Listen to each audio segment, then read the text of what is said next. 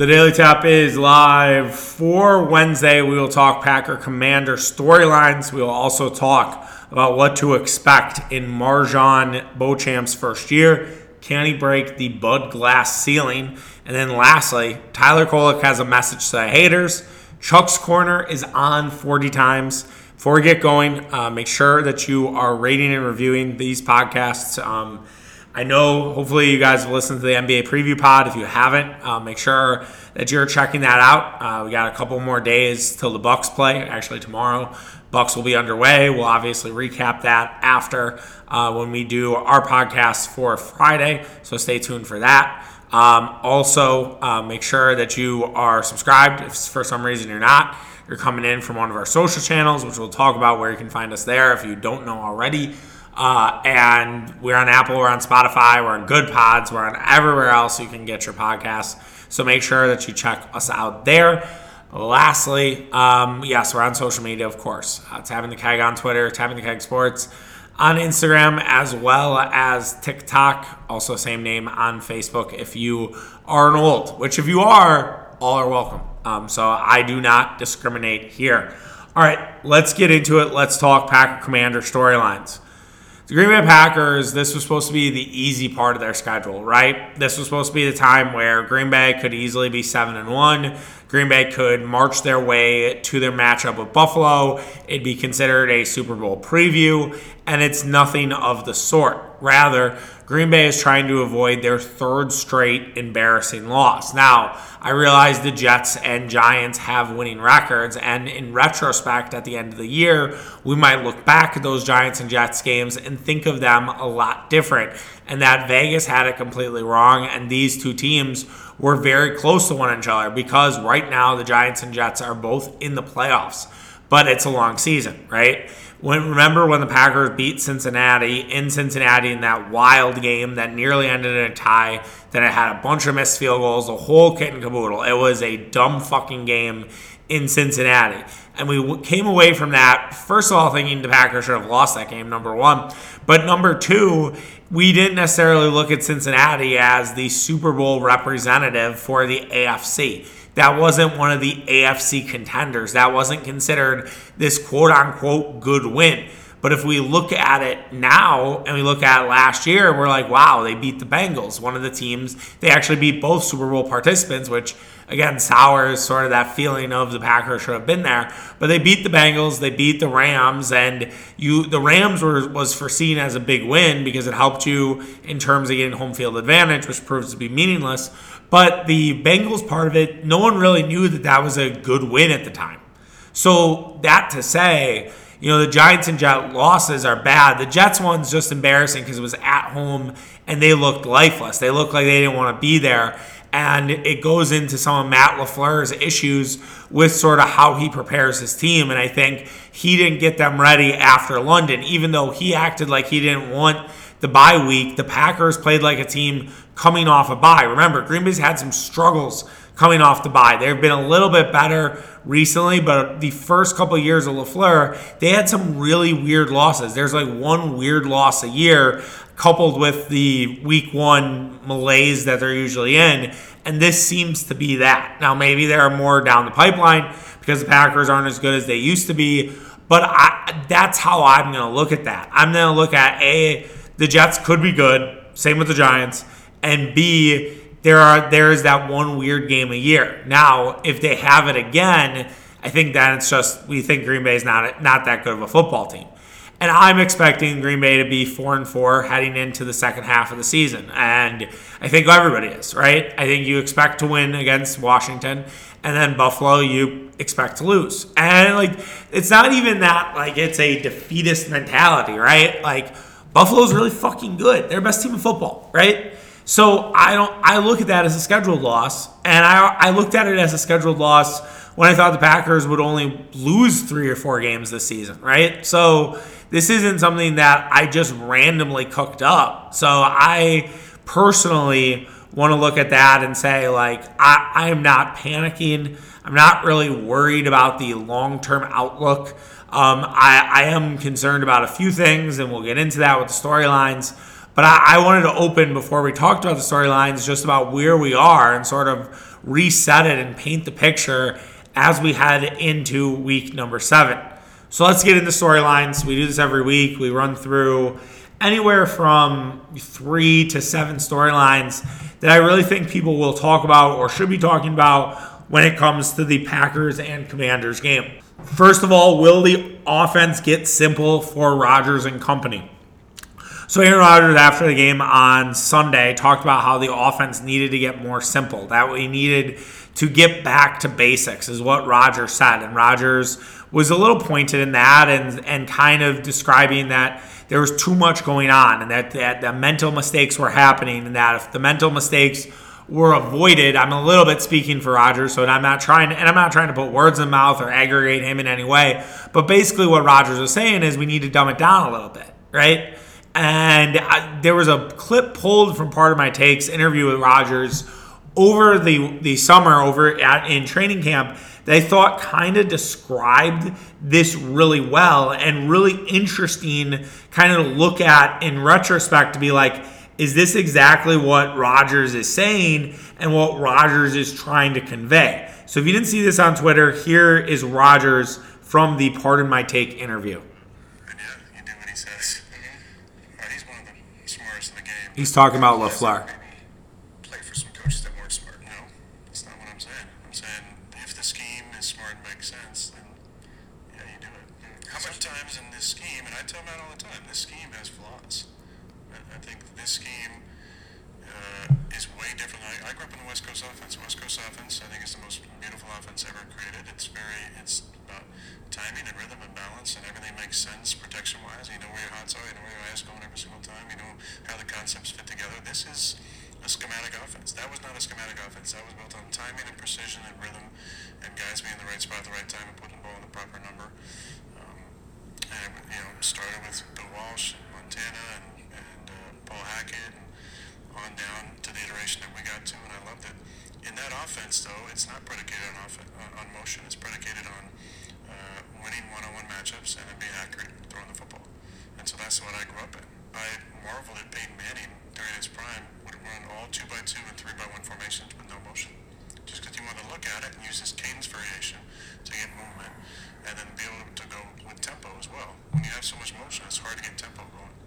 Because you always got to make sure you're set, and you got a motion, maybe a double motion, maybe this thing, maybe this adjustment off of it. I just like sometimes, and I tell him the same thing. I'm not telling you guys anything I wouldn't tell him. I got after him today because every freaking play has goddamn motion. I'm like, can we run one play without a motion and pass so we can get some tempo going? Warren, he knows what he's talking about. So that's Aaron Rodgers from the interview with Part of My Take, and being pretty critical of motion, right? Like being very pointed about that the Packers have too much motion. And I think that can be correlated back to the simplification. And Rodgers wants to see a little more of a West Coast offense approach. And I do wonder if you can combine the two. It's been pointed out on Twitter that West Coast offense is kind of dead, right? We don't really see the West Coast offense run because defenses have figured it out. Defenses know what to do against the West Coast offense. I could slightly push back and say there's a lot of cover 2, cover 3 that's going on in the NFL right now, and we thought that stuff was dead, a couple of years ago. Why couldn't you revive the West Coast offense, or basically make it a West Coast hybrid? Basically have plays that are non-motion and then bring in some motion, bring in the occasional motion into it, and let the defense have to deal with a little bit of motion and maybe not as much motion as we've seen from the Packers. The tempo part is also very interesting because we saw last week in Indianapolis with the Colts, who struggled offensively, really pick it up when they started to run a lot of motion. They started to do, or not a lot of motions, mark the back. They were running more of a hurry-up offense, more of a up-tempo approach, and not necessarily letting the defense get settled. And it really worked out well for Matt Ryan. It was a really, really good thing for Matty Ice, and Matty Ice had his best game of the season. And now this is probably the way Indianapolis goes forward. And even though that they have struggled, even though it's been rough for the first 5 games, they are right in the mix to get the divisional spot for the AFC South, which is never a great division, but it's definitely encouraging if you're a Colts fan. Like, if you're coming away from that Jaguars game, you're like, okay, the Colts are finally finding their footing. And I think maybe the Commanders game can be this. The Packers are finally finding their footing.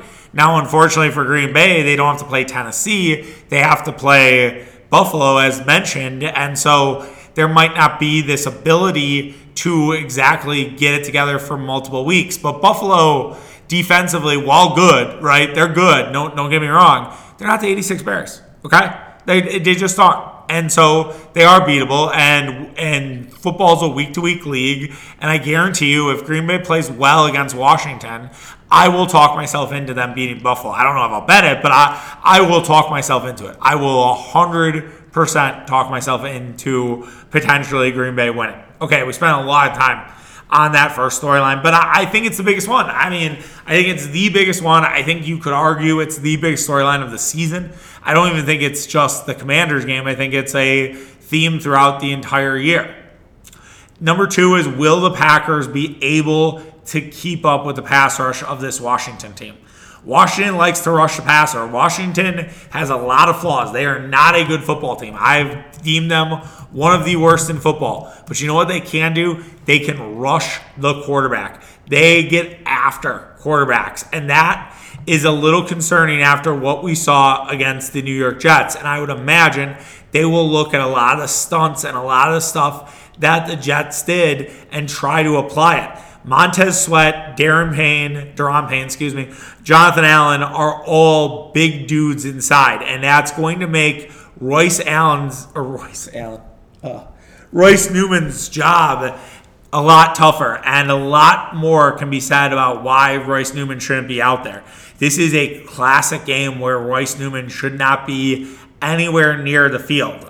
This is not the defense to go up against Allen, Payne, and Sweat. I mean, those are all first-round picks. Jamin Davis, also the outside linebacker, is a first-round pick. They have a lot of talent, in that front 7. They really actually run a front 6. They run a 4-2-6, so they run more corners and things like that. But they are going to bring the pain. And not to Daron Payne, but seriously, that's a tough front, and the Packers are going to have to be ready for it. They're going to have to be more prepared than they were last week against the Jets. And you'd like to think that the offensive line will not be as bad as they were last week. It was one of the worst offensive line performances for the Green Bay Packers in recent memory. I don't think they're that bad. I really don't. I think Royce Newman's that bad, but I don't think in general they are going to be that bad. And also, again, heading into the Buffalo game the next week, and I'm not trying to say this is a look-ahead spot for Green Bay. It could be, but I think it would be if the Packers were 6-1 right now. If the Packers had taken care of business against the Jets and the Giants, I think we're like, okay, this is a look-ahead spot. But to go to the offensive line, again, you want to look good before you're facing Buffalo. Buffalo doesn't blitz, but they get after the quarterback. And Von Miller has, found the fountain of youth, and the money he's making, he's not just cashing a check. He was all over the field late in that Kansas City game. It seems like he gets up for the big games. He might not get up for the random noon start, but he gets up for those big games. And I think that's something the Packers will have to consider, and they're going to have to work through it. And this offensive line at least needs to give you some confidence heading into that game against Buffalo. And if they don't, then obviously it's a worry, because you have Buffalo's pass rush, and then 2 weeks after that, you have Dallas's, and you have Philadelphia's in a month after.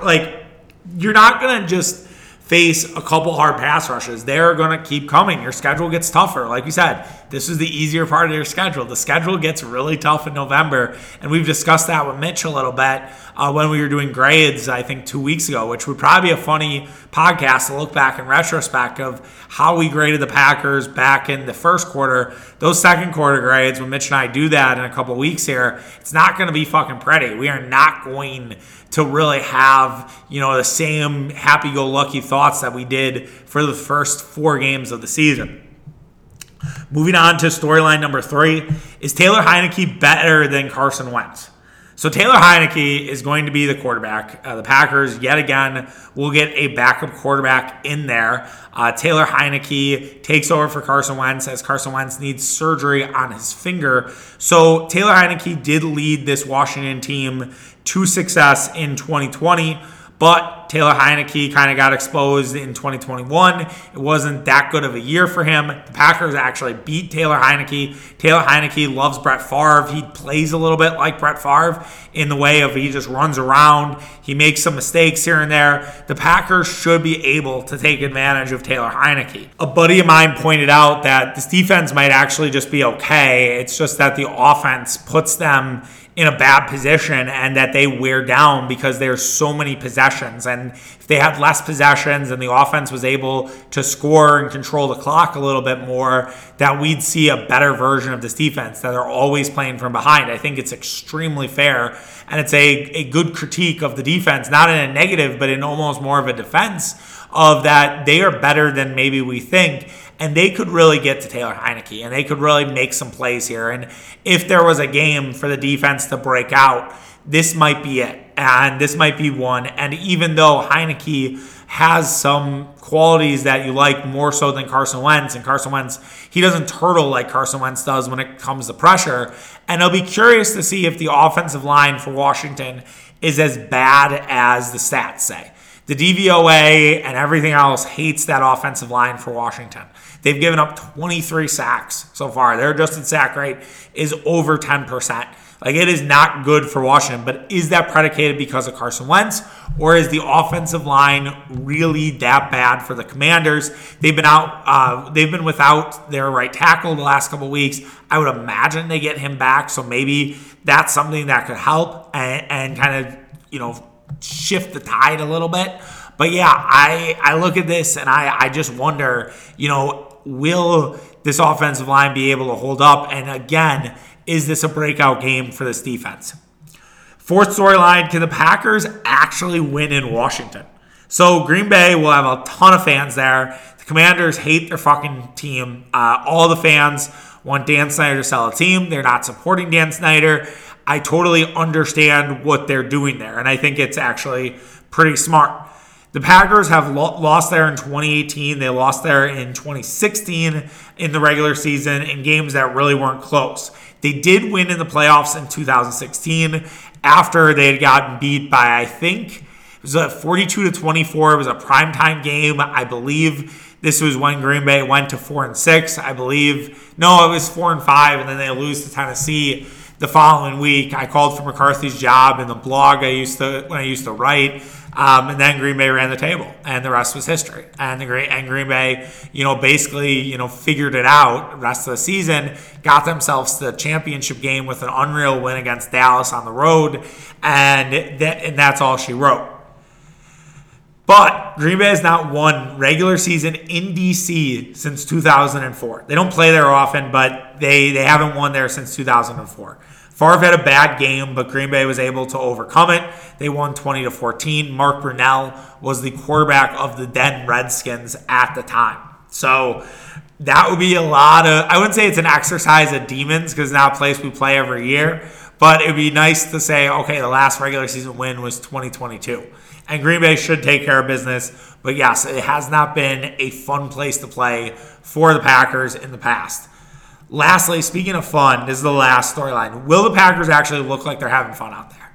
I think that's been a thing I've noticed. I think we talked about how they didn't have a lot of heart in the post-game review after the Jets game. And there's been a lot of questions about the Packers' heart. And they've been questioned about, are they a team? And I think I'd like to see a little more energy from them. I'd like to see a little more excitement. I'd like to see, guys building each other up. I don't want to see just guys being individuals and celebrating on their own. I want to see everybody celebrating together. I realize this sounds like a boomer. This sounds like a high school coach, maybe like Trent Dilfer. Like, this sounds like something Trent Dilfer would say. And I actually like Trent Dilfer. A lot of people don't. I enjoy him. I think he's very insightful. So it isn't really a shot at Dilfer. It's just something I could hear him say. Like, I could literally hear him talk about this because he's a high school coach. And this is high school shit, right? I want to see these guys have fun, and I want to see them have have fun with their team. And I really hope that that's something I see from the Packers this Sunday. And let's just have an enjoyable fucking Sunday, huh? When's the last time we enjoyed a Sunday? Maybe the first half of that Tampa game. I think that's it, right? The second half of New England was fun, but again, the defense, wore down in that one, and so it wasn't fun. The first half of the Giants was okay, but it would be fucking awesome for Green Bay to play a complete game and absolutely shit pump Washington. That would be, I think, if they did that, I think a lot of the thoughts on this team would change. And there would be people who would be like, it's just Washington, and that's fair, but again, you have 2 road games, and you have a 3-game road trip here because you go Washington, Buffalo, Detroit, and you can easily be 2-1. And I think Detroit, while I was a little concerned about them earlier this year, and it's a sandwich game because you have Buffalo and then Dallas, and Detroit slides right in there. Detroit's defense is terrible. It's an absolute joke, and so if you can't get right against Detroit's defense, I don't know where you will. So it'll be very interesting to see the ebbs and flows of this Packer team. Could they realistically be 5-5 after 10 games? Yeah. Does that mean they're not going to be a playoff team? No. You do want to see some consistency develop, and I do think it will. At some point, it's all going to click. If Aaron Rodgers feels like it's going to click, I realize there's a lot of questions about Aaron Rodgers. I get that he might not be the quarterback that he was 2 years ago. I still believe in Aaron Rodgers. I still think that Aaron Rodgers can do this and right this ship. And I think it's a combination of everybody, and it's not one person. And I hope that we start seeing it in Washington on Sunday. Moving on to Marjon Beauchamp. So hand up, in our NBA preview pod, you might have noticed, we did not talk about Marjon Beauchamp. That was a miss. Looking back on it, we should have printed out a roster. We should have went through line by line, and we would have definitely talked about Marjon Beauchamp. So I am retrofitting Marjon Beauchamp into today's podcast. And I will not admit on social media that we did not talk about Marjon Beauchamp. And the only people that will realize that I fucked this up will be those who actually listen. So we'll go forward there. As for Marjon Beauchamp, I expect a big year from him. I really do. And I know that rookies and the Bucks do not always combine. Mike Budenholzer has not been one to play rookies throughout his entire tenure as a head coach in the NBA. He didn't do it in Atlanta. He didn't really do it in Milwaukee. Now, Milwaukee hasn't always given him the ability to play first-round picks because they've either traded him away, they've been in the G League, or whatever it may be. And this would be a real opportunity for Mike Budenholzer to bring in a rookie and have him make an impact immediately. Do I expect Marjon Beauchamp to get 15 minutes a game early in this season? No. I think it's going to come with time. I think they're going to throw him out there maybe end of first quarter, early second quarter, see what they have, see if there's something there. And if the on-off numbers and the analytics look good, maybe a little bit more. I think there will be opportunities early on for him to have an impact, and I realize that is a tall task, right? You're a rookie. You did play in the G League, which I think will help, but still, it's a new territory. In regular season basketball versus preseason basketball, there's an obvious level up. It's not just a little bit of a level up. It's a full fucking jump to the regular season. But Beauchamp's going to get some opportunities because there's not a lot of wing depth for the Milwaukee Bucks right now. You are missing Chris Middleton. You're missing Pat Connaughton. You're going to need guys to fill minutes. And with the way Bud does it, it's not like he's going to be putting Giannis out there for 35, 40 minutes. It's going to be 32, maybe to 35, and making sure that there are other guys to support, and that could be Beauchamp. And if Beauchamp makes an early statement, and when Middleton and Connaughton come back, probably around a similar timeline, then Beauchamp's going to be in that regular rotation. And that could be one of the things that steadies the tide for Milwaukee before Joe Ingles comes back. Because once Joe Ingles comes back, I think that will knock down Beauchamp, but you never know, right? My guy Shafty, who I love on Twitter, Shafty Bro, if you haven't followed, he's very big on starting Marjan. He wants to start Marjan. He thinks that Marjan would excel as that 2 guard. I don't know if I'm completely on board with that. But it's an interesting theory, right? It's basically that you're done with Grayson Allen and you feel like Marjan can add length, size, speed to that offense and maybe a little bit of an explosive punch and do a little bit more than what we see out of Grayson Allen. I recognize that it's a interesting theory. I just don't know if that's something Bud will do. I think Bud would have to see a lot with Beauchamp early on to be like, all right, put him in the starting rotation. I think it would be probably a January or February thing and not necessarily a November or December thing. I do imagine, though, that he's going to get this opportunity. And I guess the question is what if he falls flat on his face?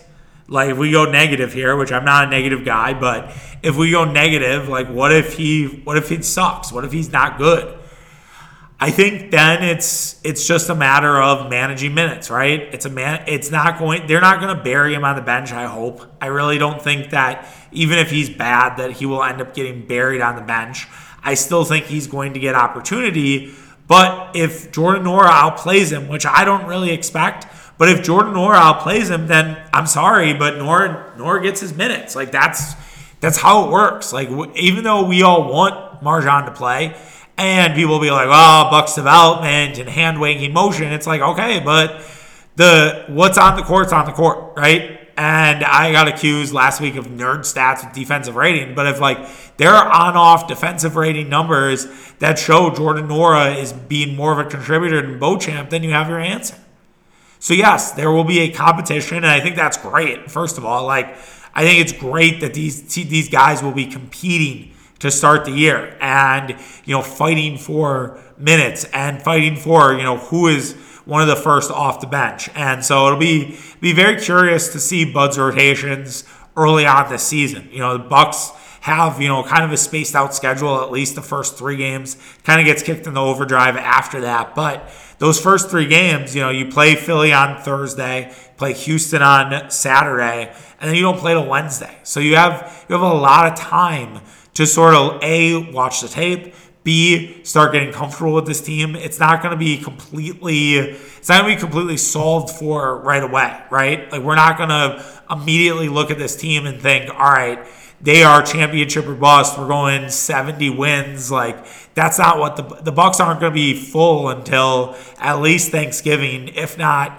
middle of December. So I think that we have to reserve judgment a little bit, and that goes to Beauchamp and everybody really about where we are. And maybe this is more of a topic for tomorrow and we can get into this. But yeah, I think there's some PSAs that might be needed for Bucks fans, because it's not going to be all rainbows and unicorns early on, especially when you're missing 2 of your key guys. But yes, I do think Beauchamp can make an impact. I do think he can break through, and he does enough good things defensively that I think can get him minutes. And I think if the defense is there, I think you can make up for the lack of offense. And also, I don't think he's not going to be an offensive player. Like, I think there are skills there. It's not like he's Thibault or something. I think there are skills there. It's just basically what I'm saying is he's not just all offense. And if he was all offense, I think it would be a lot harder for him to make the rotation.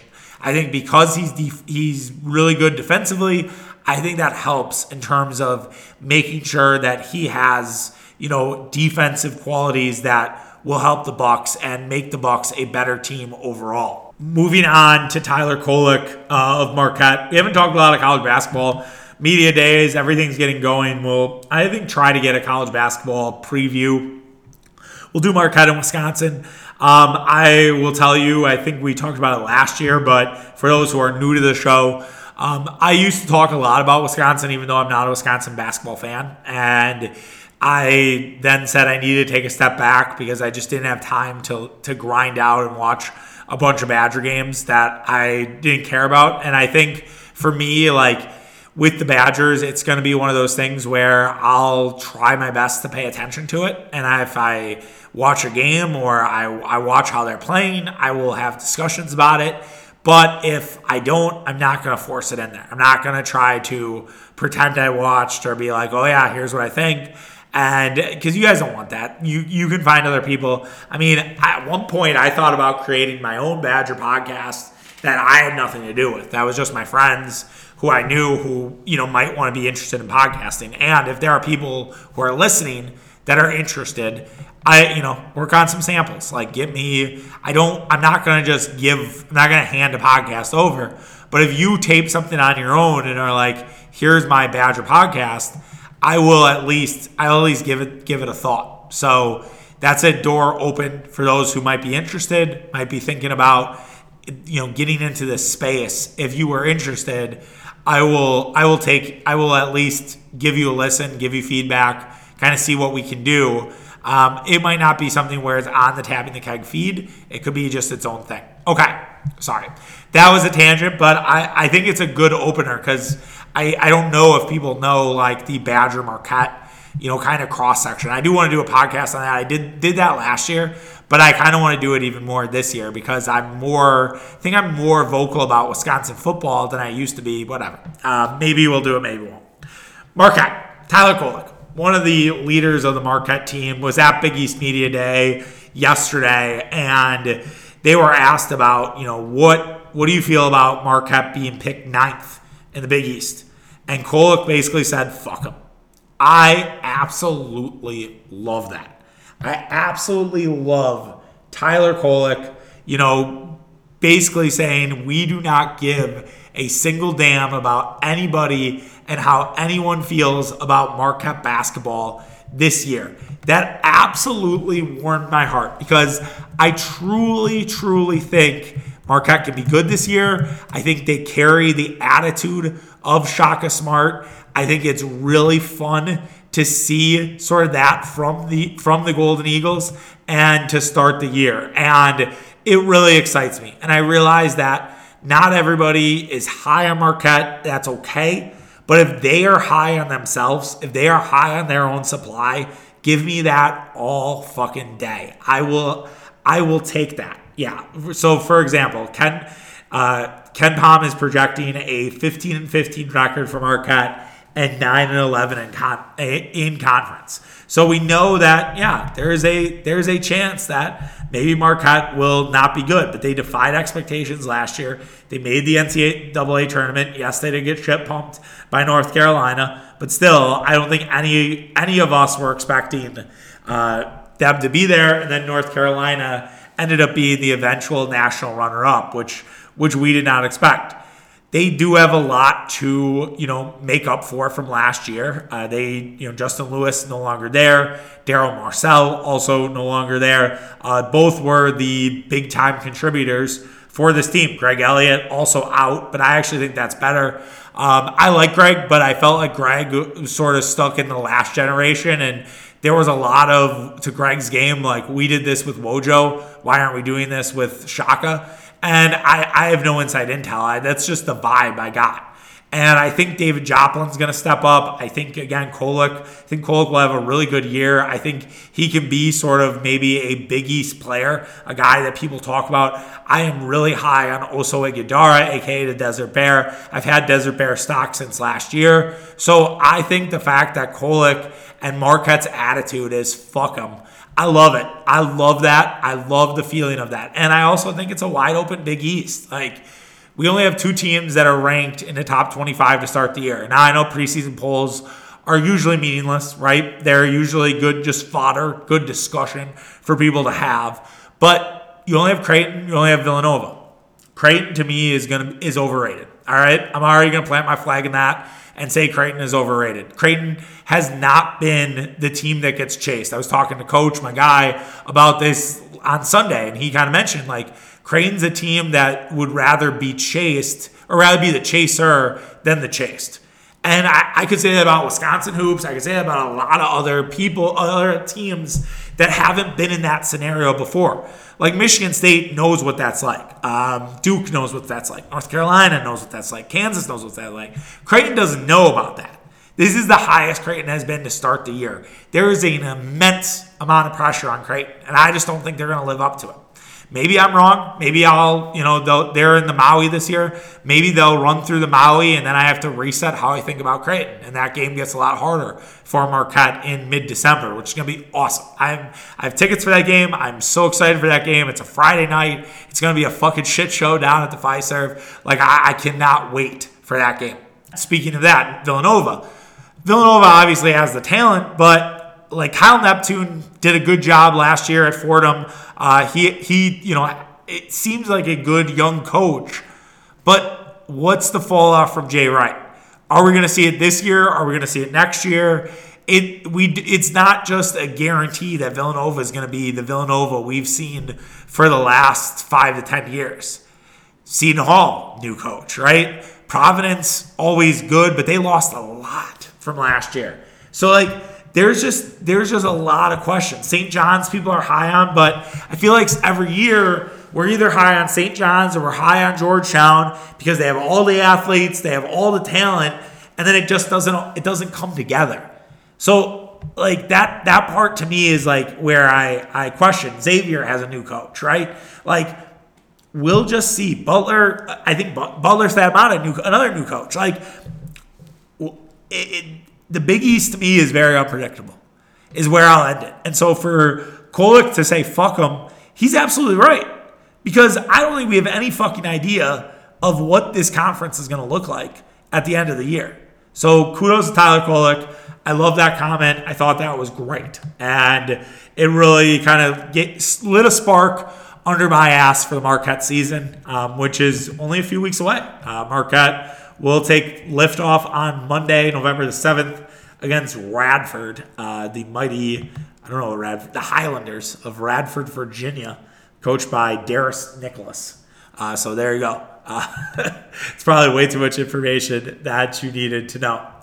All right, let's move and end with Chuck's Corner. If you're unfamiliar with Chuck's Corner, it's kind of the time where I take and I just talk bullshit and I just shoot the shit with you guys.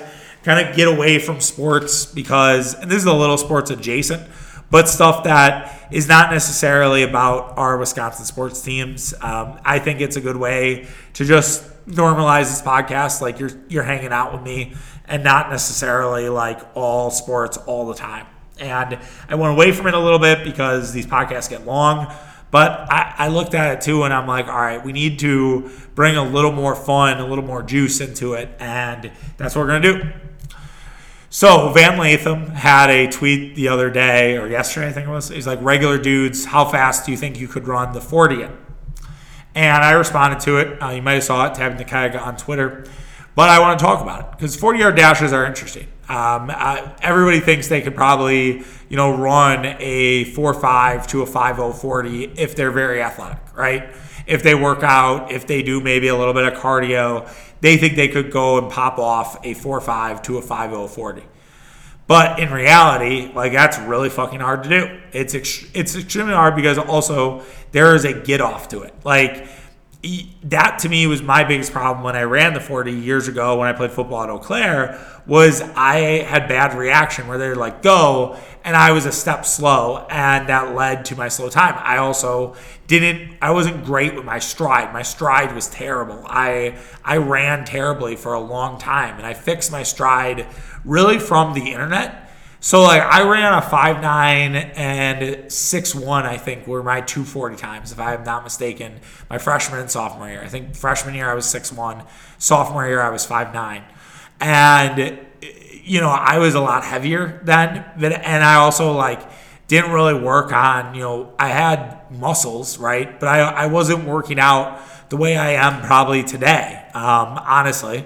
And the way I worked out then was I was doing it to check boxes, right? I wasn't doing it for myself. I was doing it because the coaches needed me to do bench press and power clean and things like that.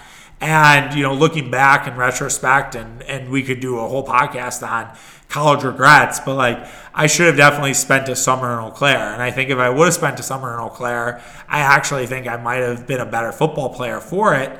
But I don't necessarily regret only playing 2 years of football. I really don't. I think it helped me academically. It helped me with my friends. I think a lot of people who just play a sport only are friends with the people they play a sport with. And you kind of lose, some of the other things. So, like, I don't exactly, regret not playing more football. I just think if I would have spent a summer in Eau Claire, I would have actually been a lot better. But I think part of that was predicated on I didn't really have a place to stay. I was in the dorms my freshman and sophomore year. I guess I was into my junior year. We had got a house, and I think we moved in June. So I could have essentially, been in that house starting in June, and maybe I should have. And that's okay. Right? You know what I mean? Maybe, that could have affected it, but we're not here to talk about that. We're here to talk about the 40s. I went off track. So where could I run a 40 today? I think I could do 5.5. I think I could get it down to 5.5. I really do. I think maybe 5.7, maybe 5.5 is a little too ambitious, but I think I could do a 5.5 to 5.7. I run about anywhere from 9 to 12 miles a week. I realize that is endurance. That's not fast twitch. I don't really do a lot of sprints, I'll be honest. It's mostly because I don't have a gym that allows for that sort of thing. But if I were to do a sprint and it was warm weather, everything else, I do think I could get 5.5 to 5.7. Now, granted, it'd be hand time, so there would be, a little bit of complication there versus an automatic timer. I don't think there's any place we could go where it would be automatically timed and see what I could pop off for a 40-yard dash. But again, going back to my stride, I fixed my stride running because I would have really bad back issues when I would run, and it would be really frustrating. And I'd be on the treadmill, and I'd be like, why can't I do cardio? And what I learned, and I really self-taught this, was that I was running too straight up. I would just run where I'd have a stick up my ass. And once I lowered my shoulders and I ran with basically putting my hands in my pockets, essentially, I became a much better long-term runner. And that's advice to anybody. If you have back problems when you run, it's probably not your back. It's probably just you fucking have bad form. And that's okay. I had bad form too. So that's why I think I could have a better 40 time. I'm maybe a little less from a weight perspective. I'm not an Adonis these days. I'm not all of a sudden 280 or 260 and I'm okay, yeah, for sure. It's no, I still have a lot of weight to move and height. But yeah, I think I could pop off a 5.5, 5.7. Let me know what your 40 time would be. I'd be curious to hear if you feel like you could run a faster 40 than the last time you ran it. I'd be very curious. Okay, we'll be back tomorrow. No tapping the keg. We did that earlier this week, so you'll have me tomorrow. I want to get into a couple things that I've been thinking about. I want to look at, when the Packers were 500, what did that correlate? I know the big one is 2010. They win the Super Bowl, after starting 3-3. But when did they turn that corner? When did that happen? So I want to dive into that. I also want to talk a little bit about this new market efficiency. We'll see what happens with Padres and Phillies tonight. But of the team who, doesn't necessarily start out the hottest. And is there something there where you need to make sure you don't peak until the end of the year? So we'll talk about that a little bit. And then we'll also chat about a Bucks PSA. I want to do a PSA about the Bucks, so we'll intertwine all of that tomorrow. I think I've just set up my show. I didn't realize I was going to do that. And then I was talking about, what's been on my mind? And it's kind of a free space because there's not much going on, and we don't usually do Thursday shows, so maybe make it a little more evergreen for the people. All right, take care, guys. Have yourself a great day, and we'll be back tomorrow. See you. Bye.